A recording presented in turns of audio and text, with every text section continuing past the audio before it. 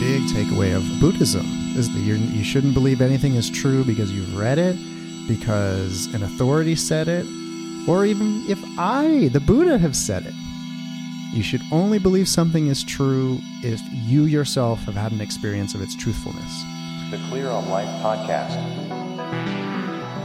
Clear on Life. Clear on Life. Clear on Life. The Clear on Life podcast. A journey into finding purpose, meaning, and clarity in life. Welcome to the Clear on Life podcast.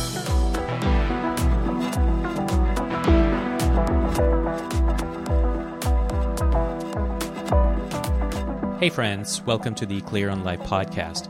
This episode is part 2 of my interview with Michael Owens. We explore Buddhism and what it has to say about procrastination, creativity, relationships. I hope you enjoy and get as much out of this episode as I did recording it. My request of you is to subscribe on your favorite podcast platform and leave me a review on Apple Podcasts. Here we go. Taking a look at my notes, and I noticed had a few things I'm just curious about. Procrastination. In general? In general, and maybe if there's a way to tie them to one of the sutras, that background. Well, I mean, procrastination it gets us all. It gets us all. I think some more than others. Yeah, I mean, I think a little bit of Buddhist Dharma that for me applies to that is twofold. One is that compassion is not just towards the other, it's towards the self. And by that I mean is that I would not encourage anybody to beat themselves up about procrastinating. Mm-hmm. I don't think that's helpful. Just stop procrastinating, but don't add the layer of self-defacement and, and all of that. Be compassionate. But I would also actually even potentially flip it and think about it from a Buddhist perspective in terms of productivity, meaning that our modern world is kind of obsessed with productivity. It's almost sort of a requirement for existence. Right. And Buddhism is a little bit not, it doesn't exactly support that view of life. Oh, interesting. Like a productive life. Yeah. In fact, it's kind of the opposite in a sense. Okay. Can you talk a little bit about that? What do you mean, like, it's the opposite? This is my view of Buddhism in that way. Basically, it's hard. It's hard in this modern world because we have this emphasis on productivity of whether it's in a job or whether it's creatively or what have you. And for the most part, the Buddhists are encouraging stillness and quiet. It's not productive at all.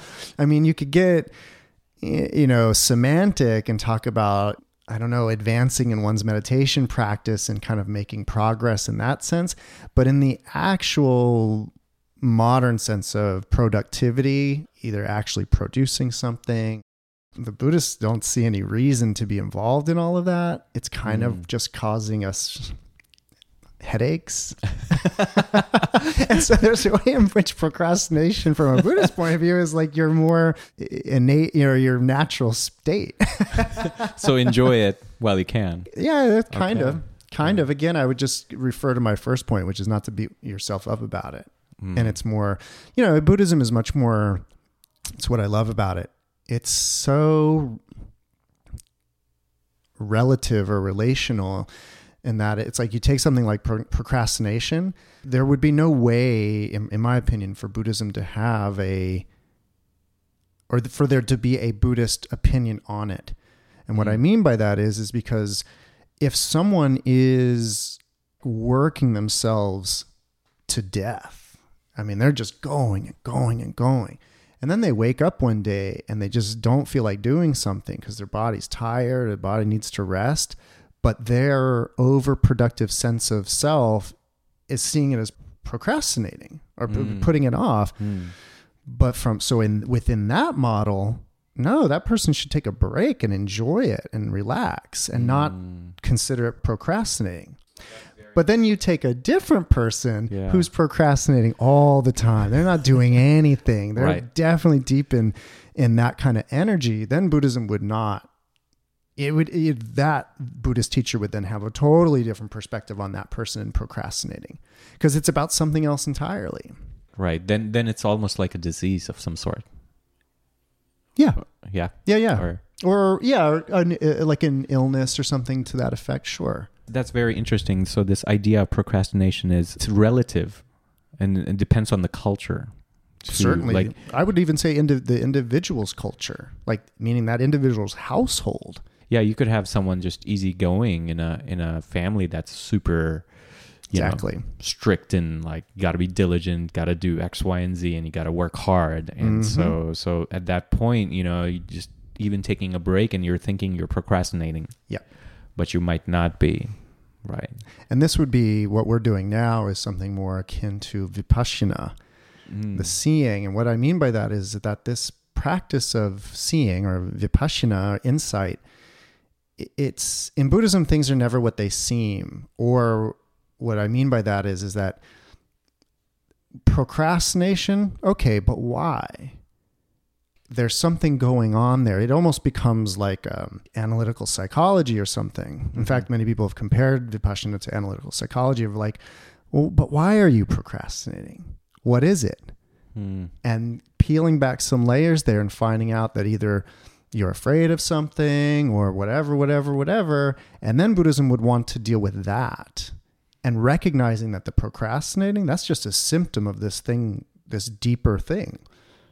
Whatever that might be. And that's where, for me, I say it's relative and depends, because Buddhism recognizes that these things that manifest, whether it's procrastination, depression, doubt, all these things, they have, different root causes. I was reading this text on something called internal family system. It's one of the latest modalities for self-therapy. It talks about us having various different subpersonalities that are full-blown subpersonalities, not like a multiple personality disorder, but we have these parts and that they have their own agendas and their own reasonings and their own triggers and everything else. In that modality, you go in and you look at what is the subpersonality that is afraid of doing something and why are they doing that? So you go talk to them. So that's a whole different world, but it's just what you were talking about reminded me of that. No, and that fits in very, very well with the general Buddhist doctrine of what is called no self. The idea that we actually don't have one essential permanent self. We are many. That is the idea. Then that actually either the pursuit or the belief in one singular self actually just gets us into trouble. Right. Boy, it's hard to dismantle that. Yeah. Well, no, I mean, even according to the Buddhist Dharma, it is the natural state of things. The natural state of any sentient being is to self-reflexively cling to itself, self-reflexively protect itself. That's the natural state. And that self-preservation mode, or that clinging to self mode, the idea of Buddhism is that it got us to a certain point, evolutionarily speaking, but around 3,000 years ago, people started to move beyond that, evolutionarily speaking, meaning that the self-reflexive clinging to self for self-preservation, it was realized that could be transcended, let go of, and that the world wouldn't fall apart and we would still be able to eat and survive, but we could actually reach a more transcendent state of being by not having that self-reflexive clinging mode. Okay, I like that self-reflexive clinging mode. Yep. Yeah, it's on. It's on, yeah. It's on and the switch is like broken. Right. Yeah.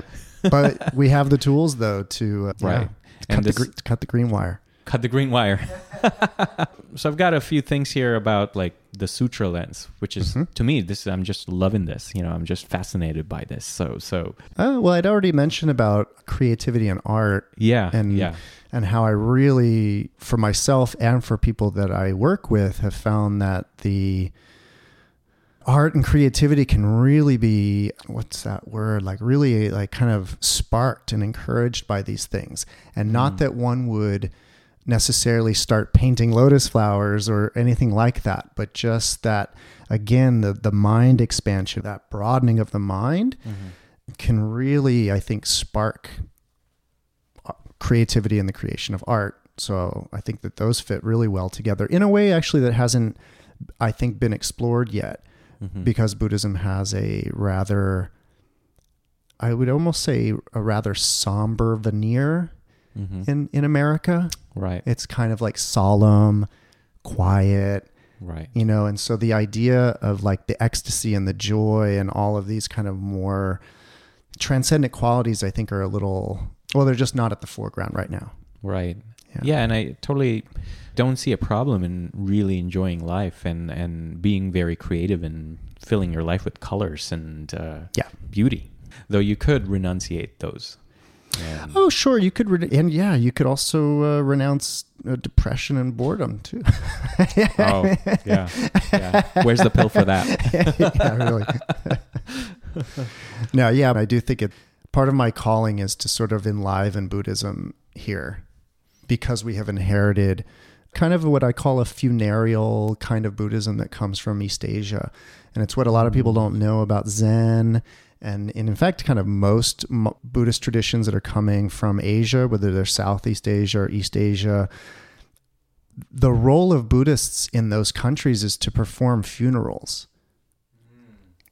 Like, Okay. It's not self-improvement, it's not wellness, it's not meditation, it's none of that. They perform funeral rites, and what they are good at in those countries is organizing mourning ceremonies. And so when folks go to Zen centers in the United States and it's rather somber and quiet, and in the morning, the evening vespers and the morning chanting, they're often transferring merit, punya, to the dead. And that's an old, meaning, about 1,000-year-old tradition in Buddhism of transferring merit to the dead. And that's important work, and they're doing it. But what happens is that then in the 70s or 60s and 1960s and 70s, Buddhism comes here, and those cultural traditions come, and they don't really tell people that that's what they're doing. And so everybody thinks that they're going to a zazen to get enlightened, but they're not. They're going there to transfer merit to the dead in a language that they probably don't speak, and they don't know that's what's happening. And then they walk away wondering why they feel sort of a little sad or something. And it's because you just participated in a funeral, kind of. They did not get the memo. No. And it's just, and it's what happens with religions and these traditions when people do it generation after generation after generation, then Roshi, whoever shows up and just teaches you their tradition, Right. And so again, I think it's helpful to be a little critical. I think it's helpful to know the larger history of these things so that you can eventually one day, like myself, say, hey, they're doing a funeral. Wait a minute. No wonder. No, and then, like I said, my calling here is to enliven Buddhism and to bring these the more psychedelic stuff to the foreground. Because there have been times in Buddhist history where that was Buddhism, like really mind-blowing stuff, Oh, man. Okay, so let's go there for a second. Yeah. Psychedelic Buddhism. Sure. Without the psychedelics. Yeah. That's what they call the inconceivable. Oh. It's a realm. Ah. Yeah. Okay. And it's within the realm of the inconceivable that's where flowers start falling from the sky and things like that. Is that where, when you see all these kung fu movies, animated ones, and there's all this magical stuff happening? Yeah, I would actually, my research has shown that is coming from a Shaolin Chinese Buddhist history where Chinese Buddhism meets Kung Fu or Gong Fu. That kind of melding happened in a medieval period, probably around 08, maybe even earlier, 600, 700 AD. Wow. And so there's been that union. And then in the Hong Kong cinema and stuff, you'll start to see that Buddhist influence with the flowers and that, or the psychedelia. And now, are there sutras for that to take you on those journeys? Yeah, many the ones that we were talking or that I was talking about are those type, the kind that will take you to another world. There's sort of various grades of those, meaning that they can be rather simple or really, really psychedelic.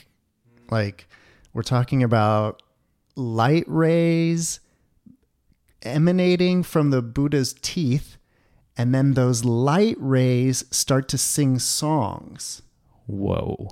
Okay, that is trippy. Yeah. Yeah. Yeah. Wow. So you're going through this exercise, let's Sure. say, and you're imagining this. You're Yes. imagining the light rays coming out of Buddha's teeth, and Yes. then the rays themselves are Cells. singing. Yes. Okay. Yeah. And then you'll get a poem. That is what they are singing. And if you keep in mind that these are light rays saying these things, it can get pretty interesting. Wow. Yeah. Okay. Okay, that is pretty trippy. It's trippy. It's a type of poetry that I love. And going back to a question you had earlier, at a certain point, I don't think it has anything to do with Buddhism.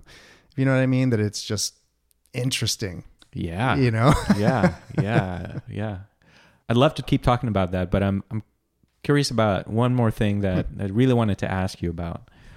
In this day and age, we have a lot of options for everything, whether it's food, whether it's what to wear, what to do in the evenings. I personally feel paralysis because of so many choices. I mentioned earlier that I'm fortunate to have this cohort of old professors of mine and graduate students and all of that. So keep really good company, Buddhist company, all walks of life, you know, Right. from monks to professors, really have a lot of different people to talk to. And there's a professor, he's a retired professor now at Berkeley named Louis Lancaster. If you study Buddhism academically, you know who this guy is because he was one of the granddaddies of translating this stuff into English, doing studies of it. Really interesting guy. He once told me something about being inundated with choices in this modern world that I thought was really interesting. And it's not so much what Buddhism has to offer, but actually what someone like myself has to offer. And what he said to me, what Louis Lancaster said, was that going into this new century with the access that we have to everything in that way, Right. that curation will be the future. Meaning that when one is encountering so much, one will need a curator who is knowledgeable to be able to select things from that vast amount of choices so that somebody who's interested will have a smaller selection to choose from. So curating, you know, in the same way that a museum has a curator because they have so much stuff in the warehouse that they need someone to carefully select which things to show. And so I think of myself as a curator in that way. There are 84,000 sutras. And not only that, I mean, there's the 84,000 sutras, and they're all in Tibetan, and they're all in Chinese, and they're all in Japanese, and they're all in, you know, and so which language, what time period, which sutra, it's a lot. Wow. Yeah. And so that's where someone like myself wants to be a guide. You know, I really love this information, and I feel like I can curate an interesting selection of sutras for then people to choose or learn from or what have you. I mean, that's a great service. So I can see how people are realizing that that's a problem. Yeah. Yeah. Especially in, you know, because it would be one thing too if you just had all the choices, but then there's so much, call it fake news or whatever, but just even, you know, on top of all the choices, you have all the stuff that's not actually really choices. They've just been thrown in there alongside it. Or even like taking like sutras, for example, there's these, what we've been calling 84,000 sutras, but there's also like thousands and thousands of more that, in my opinion, you know, shouldn't even be considered. Shouldn't, you know, these are the forgeries. These are the apocrypha. These are the ones that were written 1,000 years later, and, you know, all of that. And so the curation process is, first of all, just stripping out all of the superfluous that isn't even should be considered in that sense. And that requires a certain person to make that decision and then curate from that what's left. Michael, this is amazing. I'm curious about marriage and dating. And of course, Buddhists used to renounce the world and just Yes. be in their own caves, I guess, right? Definitely encouraged community. I mean, that's one of the three jewels is the Sangha, the community. Right. So there was never really a prescription to renounce society, like renounce other people. But yes, the renunciation of sex, sexuality, that's been part of it. Right. Yeah. Right. And it's important, always important for the student to keep in mind that Buddhism started as an ascetic, renunciatory meditation path. Like that was all it was, is that if you were ready to commit to a lifetime of meditation, then a requisite would be celibacy. But we all are not renunciants. And even within the lifetime of the Buddha, he had to deal with the fact that not everybody was going to renounce. And so then what do you do with everybody who's not ready to renounce, but wants to practice or wants to progress in some way? And so Buddhism very quickly started dealing with what it called sexual misconduct. Basically Buddhist groups split into different Buddhist groups on how they interpret these types of secondary rules, because the primary rules will be for the renunciants. Got it. But then Buddhism had to start dealing with everybody else. And so, no sexual misconduct. But then what does that mean? Right. And so a different teacher or a different group will establish itself for having this definition, what that means. Okay. There's so many examples of all of this, but if you want to kind of move ahead in time, it's kind of well known that Japanese Zen priests get married and have children. They have for a very long time. And there's kind of interesting cultural, economic, historical reasons why that happened. And mainly it was that during a certain period, if a monk was an abbot running a monastery or a temple and he died, the state or whatever ruling feudal lord of that area could just come and acquire the monastery. If that priest had a child, he could pass the temple on to his heir, which was recognized part of Japanese society, that a firstborn male had the right by heir to their father's property. And so Buddhism kind of changed the rules in Japan and said, well, we got to start getting married and having children. And so they started doing that. And so Japanese Zen Buddhism is unique because they get married and have kids, whereas most traditions are not. That's what separates laity from monastics, is that. And then in the modern world, I've been to my share of Buddhist weddings. Okay. And then now they've even had to move past, well, what do we do if they don't want to renounce? What do we do if they are not monks? Right. Well, then we'll tell them to, no hanky-panky or no funny stuff, or, we'll try to explain it.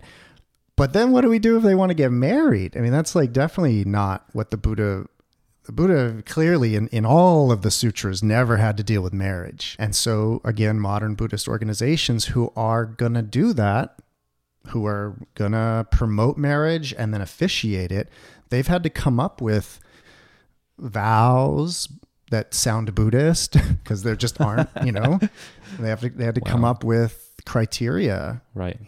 And going to the sutras, let's say someone having like relationship issues or trouble in marriage. Yep. Are there sutras that are like prescribable for those scenarios, or are sutras more for like the self, but not in the context of a relationship? You'd have to get a little creative. And by that, I mean, you will not find a sutra where the Buddha gives any advice for a healthy marriage or let alone a healthy relationship. Buddha, the relationship expert. However, there are a number of sutras that do speak about, I guess, what you would call social cohesion. And there are these sutras that are things the Buddha said to his community that would encourage social cohesion, that would encourage the group to stay together and avoid what they called schisms or breaking apart. And it's been my experience, and again, the way I teach this, is that one can read a sutra like that, pull out the wisdom, and then apply that to a marriage. So that even though the Buddha is talking to a large group of monks, specifically to their way of life, the advice, though, is, for example, within the Sangha, you basically are not to talk about anybody that's not in the room. It's considered bad speech to do that. And I think that there's a way in which you could translate that into any relationship, even just the general precept of avoiding false speech or speaking truthfully.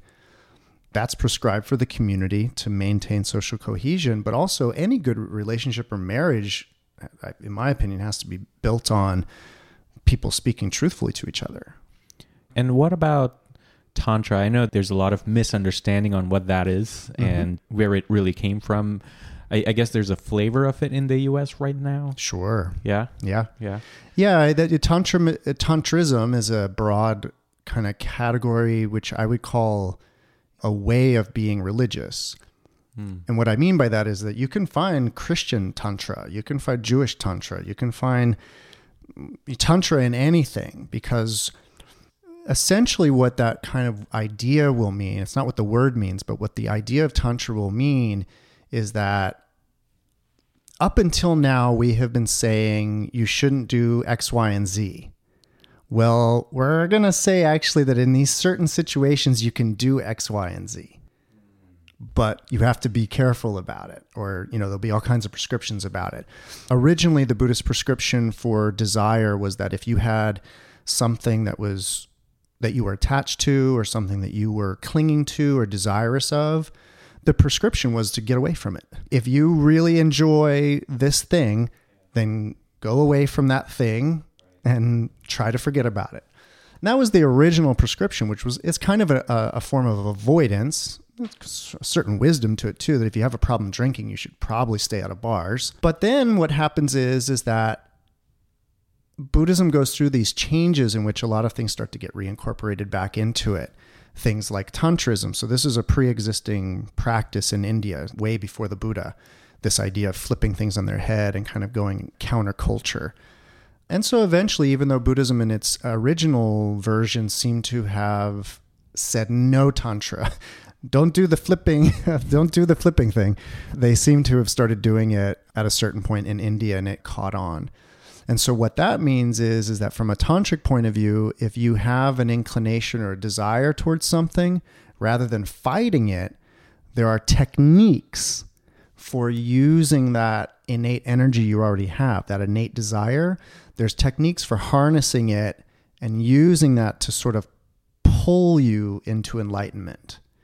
So rather than achieving enlightenment by foregoing the desire, there's a way of kind of going through the desire. This is what a tantrist would say, is that you go through the desire. Right. Got it.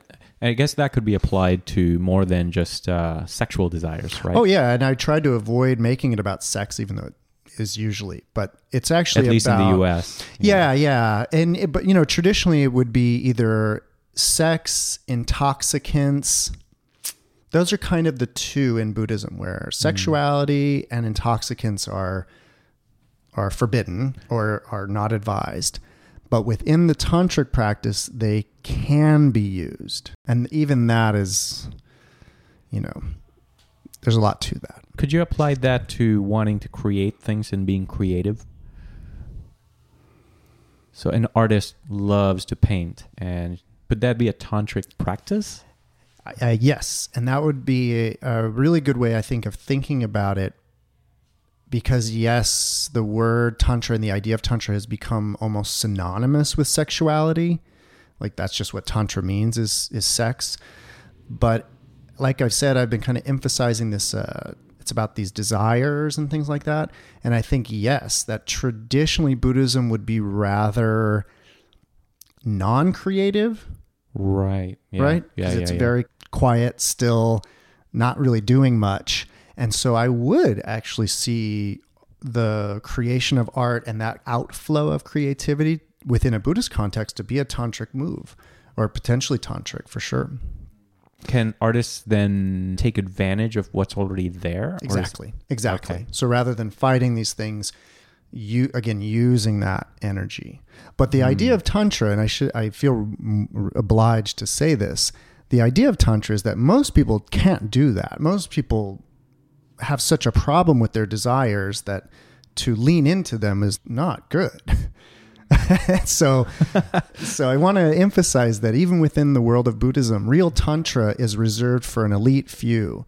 But I like your idea of seeing art and creativity as a form of Tantra. I think that's Right. nice. Isn't there anything like that already out there? Like where you're actually going towards being more free and through a practice of creating some art but I mean, maybe the closest thing I can think of is like painting is therapy. Yeah, I think it's kind of helpful to focus on the more, not the expression of it, whether it's with a paintbrush or writing or sex or whatever, not the expression of it. I think it's helpful to think about the root of it, which is that we have these desires, and that normally Buddhism is saying suppress those desires. And Buddhism is nice because it's saying don't suppress them aggressively, like really suppressing them, but through like kind of patient, calm waiting, there's a stillness that has arrived regarding those desires. And so the original prescription of Buddhism is just sit still and everything will calm down. But I think there's a way in which within the tantric community, the idea is that can be a kind of a form of escapism or a kind of just ignoring the problem. And so the idea of confronting that desire head on might be the move, because you might be in the proverbial cave and you're nowhere near the thing that you are desirous of, but you can't get it out of your mind. Right. But if you actually acted it out, maybe you're done with it. Exactly. And that is actually the tantric practice, is this kind of going through it to eventually still abandon it. Right? We want to get to the same place here. That's the other thing that's sometimes missed, I think, in the discourse around Tantra. The goal is the same. Right. It's just an idea that we have, that everybody's different in that way. So the idea would be use your desires to actually get past them. Yes. But you're going through them. You're not avoiding them. You're actually going to embrace it and actually go with it. Yes. I don't teach Tantrism, definitely as a practice. Tantra is 9 times out of 10 is done with a guru, is done with a teacher. Because the idea is that because we are desirous of these things, we wouldn't really have the skill set to navigate them without guidance. And so the reason why I'm going to just put the brakes on this is that I'm not that kind of guru. Got it. And even if I were that type of guru, that type of advice is a one-on-one basis. There's no one size fits all. Fair enough. Yeah. This is, I think that covers a lot of the things I had questions-wise for you. I had the chance to actually check your book out. Oh, cool. Yeah. I had just finished self-publishing a novel, a historical fiction, about a Chinese Buddhist monk in the Tang Dynasty. It's kind of what I call a Buddhist adventure novel. That I've been working on that for a long time. That was sort of a doctoral project I never finished. It was a bunch of research I did. I was at Princeton doing PhD research, and I started researching this event that happened in China. It was basically a religious persecution of Buddhism that happened in between 840 and 845 that pretty much wiped Buddhism out of China. It was a really weird, dark period in Chinese history that not a lot of people have heard about or know about. And so I started writing a paper about it, and then that just turned into notes upon notes that sat for a long time, and then I decided to fictionalize a story about that moment in history. So I just self-published that book, and then I have a bunch of these sutra translations that are ready to go. We're just kind of working right now on the graphics of it, just putting the cover design and stuff. Will these be out as so? What's your novel called? So the novel is called A Sacrifice of Monks. And when can we see it in stores? Everything's coming next year. Next year. Yeah, sometime next year. Yes. And what about the sutra translation? Are these going to be books or online? So they're going to be printed, and then there will eventually be an online resource, but that's not even in the docket yet. Right now it's all print format. And there's 5 sutras that I have more or less ready to go. 2 of them are ready to go. And so basically come January and February of next year, those are going to come out. And then kind of a slow, steady release of these sutra translations, as well as a meditation guidebook like my Oh, own. nice. Yeah. Okay. Of kind of the for beginners, the basics, really like getting to the root of Buddhist meditation practice and just trying to create a simple guidebook for that. Is that useful? Like having some meditation basics down helps with the consumption of sutras? Oh, absolutely. It does. Yes. Okay. Yeah. Okay. I think you can get pretty far, in a cafe with some coffee and just reading them. Yeah. But if you couple it with a seated practice, the calming that we were talking about, Right. the seeing is greatly improved. Got it. Okay. And basically all those are the sutra books, my book, the guidebook, a few other projects are all coming out via Lotus Underground, which is this company I'm starting next year. Thank you so much. This was a pleasure. My pleasure. And whoever's listening, if they're interested in contacting you, is it through SoundCloud or can they get you via a different channel? Yeah, so my email address and all of that is on the SoundCloud. I'm also on Instagram, BLEU, BUDDHA, Blebutta. That's just my personal Instagram, but you can also kind of contact me through there. My email's on there. Got it. And through the San Francisco Dharma Collective website. Okay, and just a big shout out to San Francisco Dharma Collective. Big shout out. Yeah, sponsoring this podcast. They were generous enough to give us the space to record. And thank you so much, Michael. All right. Okay. Bye.